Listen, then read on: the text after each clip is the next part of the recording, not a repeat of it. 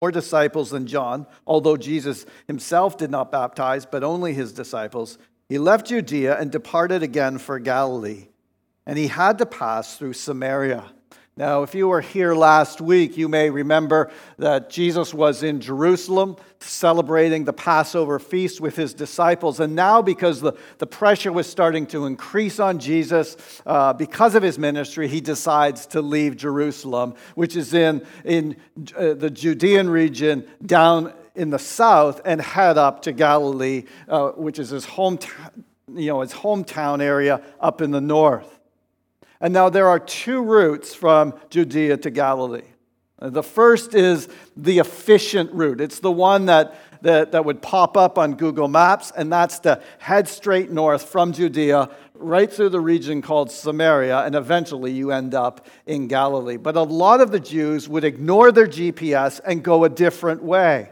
And what they would do is they would go over the Jordan River, north along this ridge over here, and then cross over the Jordan River again to Galilee. And the reason they did, they took this inefficient route around this way was because then they could avoid the Samaritans who lived in Samaria. They literally did not like interacting with them so much that they would take this inefficient, longer route to avoid having to meet these people. Now, the roots of this contempt were hundreds of years old. You see, the nation of Israel had divided into two separate kingdoms, a northern one and a southern one. And in 722 BC, the Assyrians captured the northern kingdom. And the Assyrians deported many of the Israelites from the northern kingdom, while many Assyrians and other foreigners settled in Samaria and intermarried with the remaining Jews. And as a result of these marriages, there was not only blended nationalities, but also blended worship. And so the region of the northern kingdom, now known as Samaria, was a place of mixed marriages and corrupt, compromised religion. So the Jews from the southern kingdom treated the mixed race Samaritans with contempt. They wanted nothing to do with them.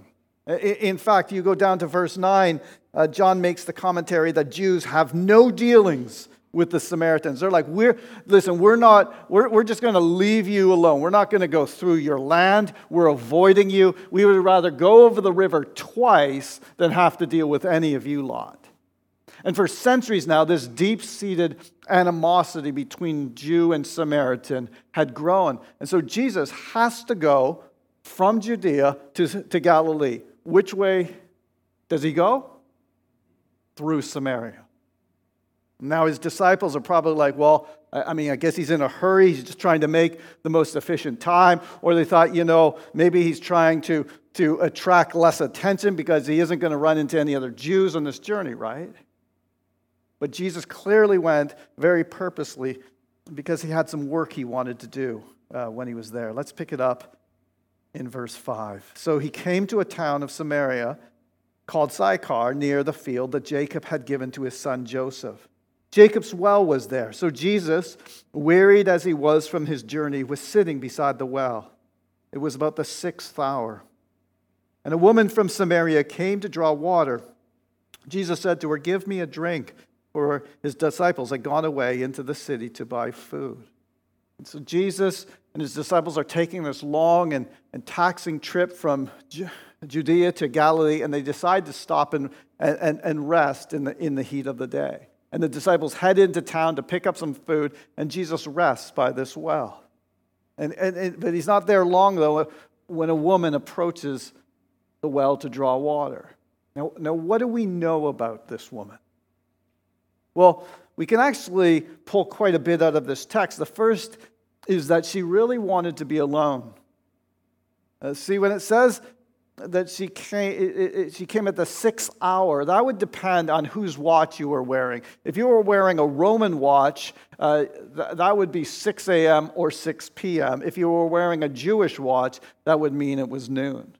And I think it's noon for a number of reasons, the most significant being the fact that they're alone. There's nobody else at the well except for Jesus and this woman. I mean, at 6 a.m., the well would have been super busy, and at 6 p.m., the well would have been super busy because that's when people went to the well. You see, it was hard work and to draw water and bring it back into town. And so you don't want to do that in the middle of the day. You do it early in the morning or you do it later in the evening when the temperature is a bit cooler. In addition, this is about 4 months before harvest, which means that it is in between the time you plant and the time you harvest, which means it's the hot time of the year. And so right here in the middle of the day, it's hot, it's noon, and this woman chooses this time to get some water. Now, what's also strange about this is that historians tell us that in Sychar, she would have had to leave town, go through the wall, the town wall, and she would have passed several other wells on her way to this particular well that she went to that was a half a mile or so outside of town. And so it begs two questions for me. Why this well and why at this time? Why did she go to this well and why did she go at this time? Well, this well was Jacob's well. It was the well that Jacob gave to his son Joseph when he gave him a specific parcel of land. So it had spiritual significance to both the Jews and the Samaritans. And so maybe it was the case that she was someone who was at least spiritually minded. And she went to a very specific well and had a very specific spiritual that had a specific spiritual connotation for her and for others. Maybe she went to be alone. Maybe to spend time in meditation or prayer or whatever it was she was going to do. Maybe. And then she gets to this well and she runs into the last person she wants to see, a Jewish man, right? And then it gets worse. The Jewish man talks to her. Oh, great. And then this Jewish man doesn't just talk to her, he asks her a question, and he asks her to give him some water. And so he makes this request to her, and in verse 9, she pushes back. The Samaritan woman said to him, "How is it that you, a Jew, ask for a drink from me, a woman of Samaria?" What are you doing? Why are you asking me for a drink? For Jews have no dealing with Samaritans. And Jesus answered her, "If you knew the gift of God and who it is that is saying to you, 'Give me a drink,' you would have asked him, and he would have given you living water." And so she responds, "You ain't got no bucket. You ain't got no rope. This well is deep." That, by the way, that's my translation of verse 11.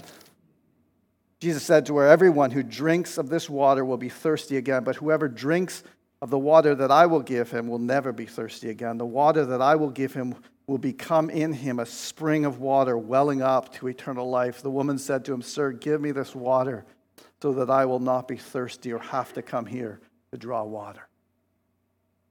She asked Jesus, "So where do I get this living water?"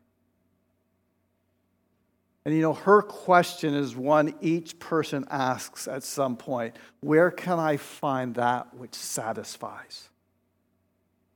I know you've asked it, whether you've verbalized it or not, because your life is a pursuit is in pursuit of something to satisfy your thirst. Whether you're a homemaker or vice president, a mechanic or engineer, a teacher or a student, you make decisions that you hope will, in the long term, bring you satisfaction.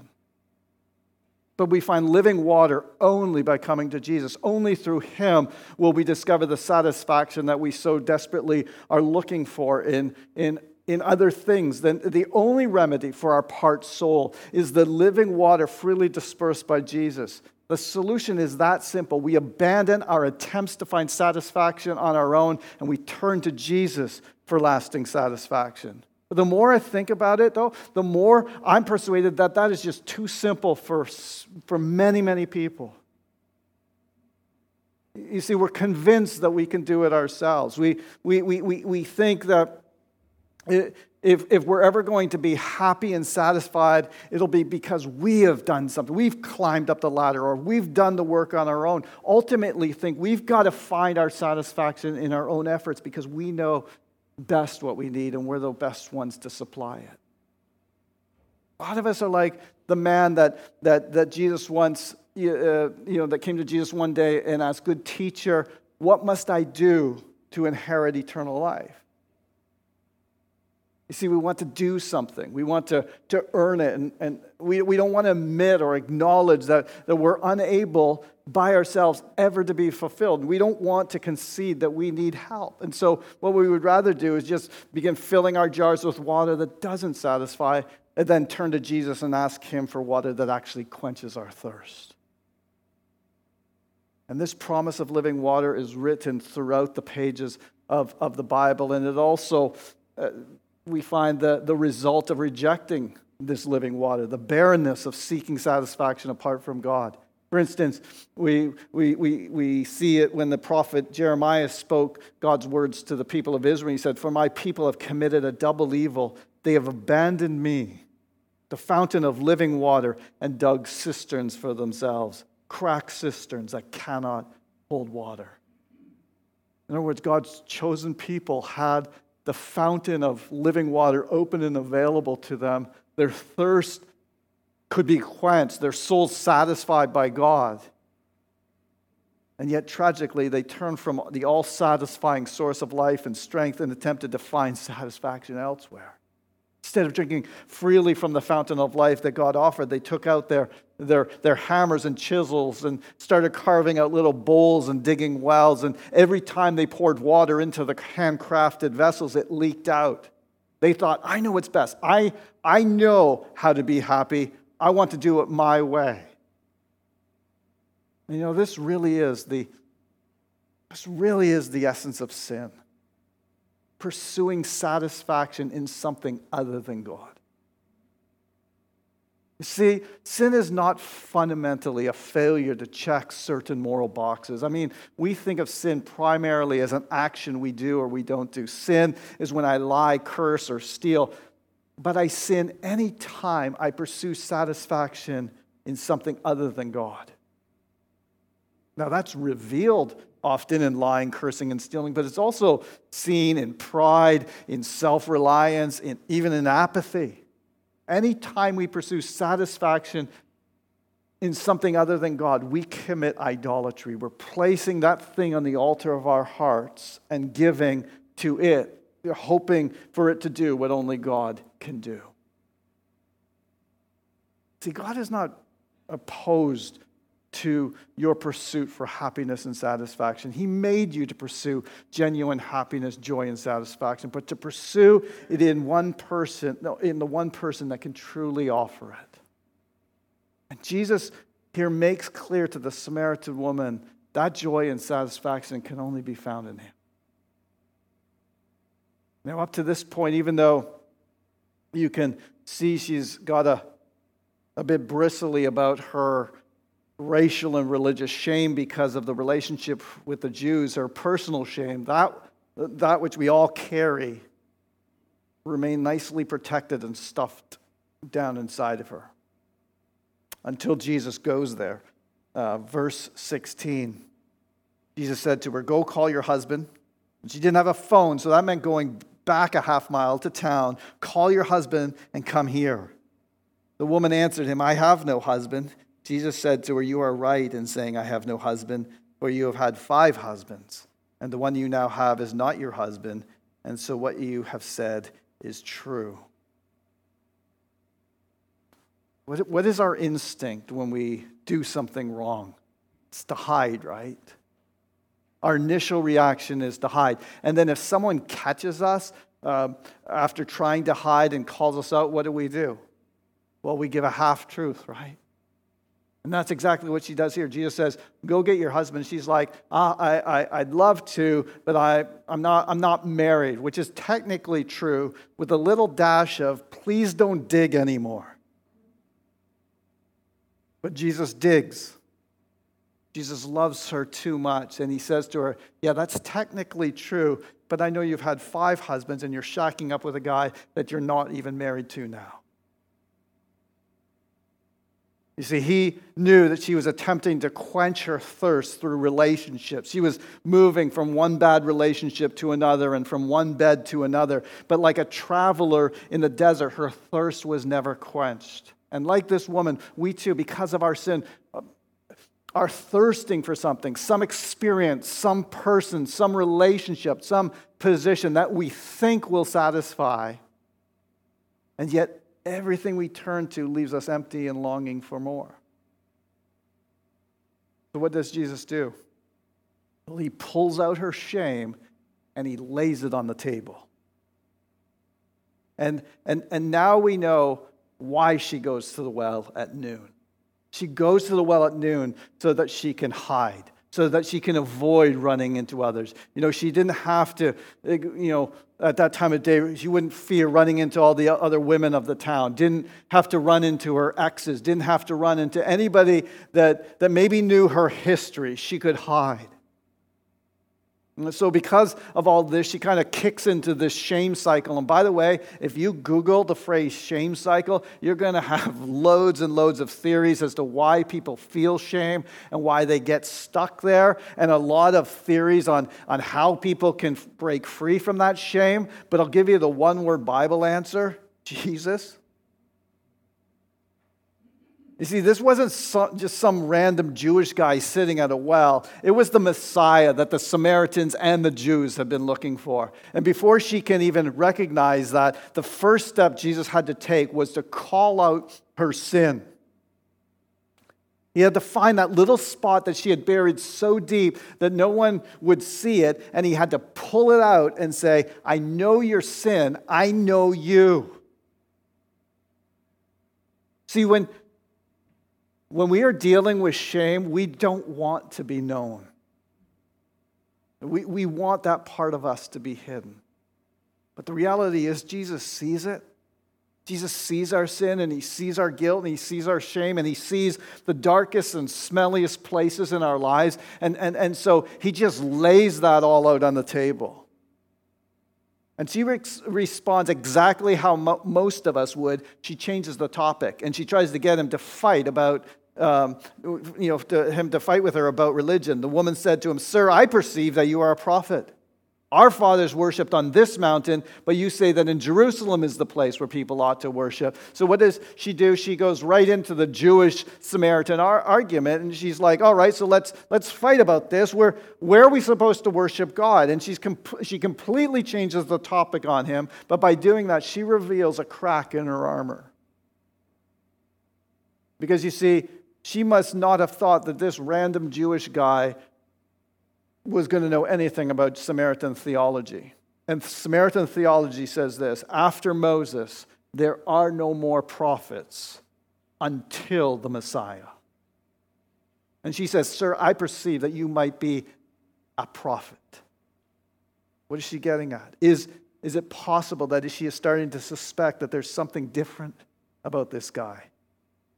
Verse 21, Jesus said to her, Woman, believe me, the hour is coming when neither on this mountain nor in Jerusalem will you worship the Father.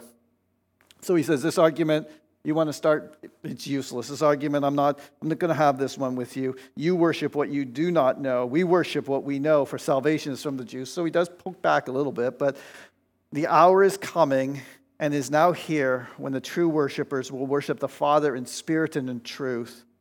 For the Father is seeking such people to worship him. God is spirit, and those who worship him must worship in spirit and in truth. There is so much great theology jammed into that passage that I don't have time to get into, but here's the deal. Every bit of it was pointing to the Messiah and saying that one day the Messiah would come, a Messiah that the Jews believed in, a Messiah that the Samaritans believed in. I'm not going to argue with you about the religious nuances, Jesus says, but here's the deal. There's a Savior, a Messiah that's coming. And so then she asks a question kind of in disguise. The woman said to him, I know that the Messiah is coming, he who is called Christ, and when he comes, he will tell us all things. You see what she's doing? There's like this careful little hope baked into her question. It's like she's fishing. She's just throwing out the line out, and she's waiting to see if he bites. He bites. Jesus said to her, I who speak to you am he. See, here's the reality. Like this lady, we often want to fight or debate about religion, hide behind the cover of that. And Jesus takes it to a much more uncomfortable place. And he starts by calling out our sin. You see, because that's the first essential step. We need to accept the truth about ourselves. And the reason we carry around so much shame is usually because we've got some stuff, right? We've got some stuff, some baggage, some things that we have done that cause us guilt. And that guilt adds up to the point where we begin to feel shame. And so we push that down inside of us. And so we want to fight and debate with Jesus about religion. And he wants to talk about this stuff. You see, we start with our sin, and only then do we realize, when we realize that we have sinned, do we realize that we need a Savior, and so that Jesus can say to us, I who speak to you am he. Verse 27. Just then his disciples came back, a bit awkward timing, but the whole thing is getting good at this point. The guys just come back at this moment, and they marveled that he was talking with a woman, but no one said, why do you speak, or why are you talking with her? And why does John bring that up? John brings it up because he knows that they were all thinking it. They didn't say it, but they were thinking it. They're like, listen, Jesus, you're talking to someone of the wrong sex, the wrong race, the wrong religion. If you want to be the Jewish Messiah, you're doing it wrong, right? And she gets her spidey sense that things are not going well here, so she dips out of there. So the woman left her water jar, so she just leaves her stuff and went away into the town and said to the people, come, see a man who told me all that I ever did. Can this be the Christ? And they went out of the town and were coming to him. I just want you to picture that scene and just put a pin in that for later. Come, see a man who told me all that I ever did. Think about how remarkable this is. Just a little bit before noon, this woman was hiding, and her shame had gotten the best of her. And she was making sure that she wouldn't have to interact with anybody, that all of the things that she had done would stay hidden. And just afternoon, everything's changed. And all the things that she had done became the center point of the conversation she wanted to start in that small town. She started the day by saying, leave me alone. And she ended up the day by being the voice of salvation, calling out to an entire town, come and see. And who's in that town? Well, the other women that she's avoiding, her ex-husbands, and her lover, everybody, and she says to them, come and see the man who told me everything that I've ever done. And the truth is, the same Jesus that set her free from her shame wants to set us free from ours. And I don't know what you walked in with here today. I don't know if you've got little parcels of shame for something that you did this week. I don't know if you've got just a huge pile of shame from something that you've been carrying for decades. I don't know what you're carrying. But come and see Jesus. Come and see the man who told me all that I'd ever done.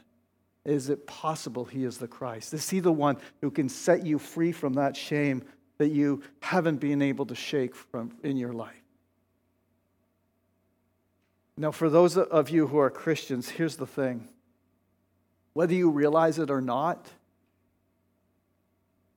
you have already been set free from your shame. See, when Jesus said, the time is coming and is even now here, when all who worship the Father will worship him in spirit and in truth. There's a lot of great theology there, but part of it is the truth part. And that means not just accepting Jesus for who he is, the truth about him, but accepting also what he says about you and who you are now.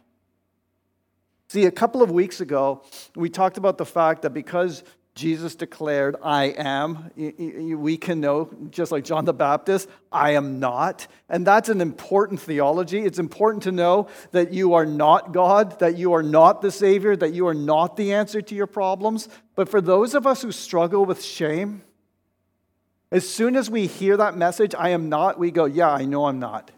I knew it. I am worthless.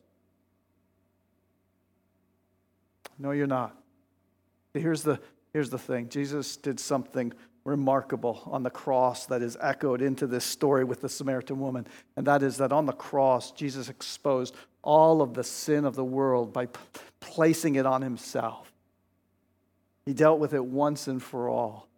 And he offers all that believe in him a new creation. And what that means is all of the little sources of shame in your life, all of the sins that you have committed, all of the sins that have been committed against you, the guilt that you feel because of your sins, and the shame that you feel because of your sins, all of that was nailed to the cross of Jesus. And what that means is he rips all of that out of you. He rips all of those parcels of shame and guilt, and all of them are nailed to the cross, leaving a hole. And in that hole, he places himself. Jesus fills the hole with it, and his goodness and his righteousness and his holiness now become who you are in your new self. And this woman ran into the town a new person.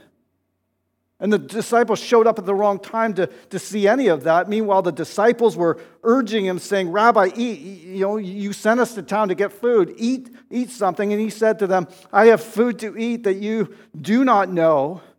So the disciples said to one another, has anyone brought him something to eat? In other words, are you serious?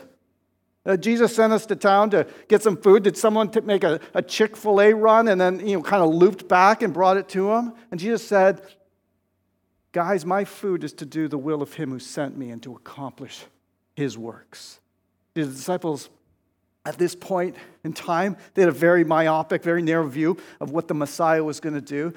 They thought, he's going to teach us, he's going to save some Jews, and maybe he'll overthrow the Romans in the process, right? And Jesus is like, no, this is my work. This is the reason I went through Samaria, because I'm on a mission to find and to save sinners. Do not say, there are yet 4 months, then comes the harvest. Look, I tell you, lift up your eyes and see the fields are white for harvest. And when the disciples looked up, what did they see in the fields? All of these people coming out from the town. There's a whole town is coming across the fields. And he says, already the one who reaps is receiving wages and gathering fruit for eternal life, so that the sower and the reaper may rejoice together. For here the saying holds true, one sows and another reaps. I sent you to reap that for which you did not labor. Others have labored, and you have entered into their labor. What Jesus is doing, this is important, is right in this moment when he could add to the shame of the disciples for missing the point of his ministry, but he doesn't. Jesus doesn't add to their shame. Jesus takes it away. So what does he do? When the disciples missed the whole point, he invited them into the process with him. He's like, guys, see all these people? You now get to be part of what I've started. You get to tell these people how they can have eternal life. Let's go to work. And it says, many Samaritans from that town believed in him because of the woman's testimony. He told me all that I ever did. This is so amazing. The source of her shame became the seed of their salvation. She hid it. But when it was laid out on the table and those people saw that Jesus had set her free, they wanted to know more about him. And so when the Samaritans came to him, they asked him to stay with them, and he stayed there 2 days. Jews have no dealings with the Samaritans. And the Samaritans say to Jesus, will you stay with us? And he goes, yeah, I'd love to stay in your house. And many more believed because of his word. And they said to the woman, it is no longer because of what you said that we believe, for we have heard for ourselves, and we know that he is indeed the Savior of the world. One woman is set free from her shame, and an entire town comes and hears the gospel, and many are saved. And she cannot take an ounce of credit. The only thing she brought was her sin and her shame, and Jesus took care of the rest.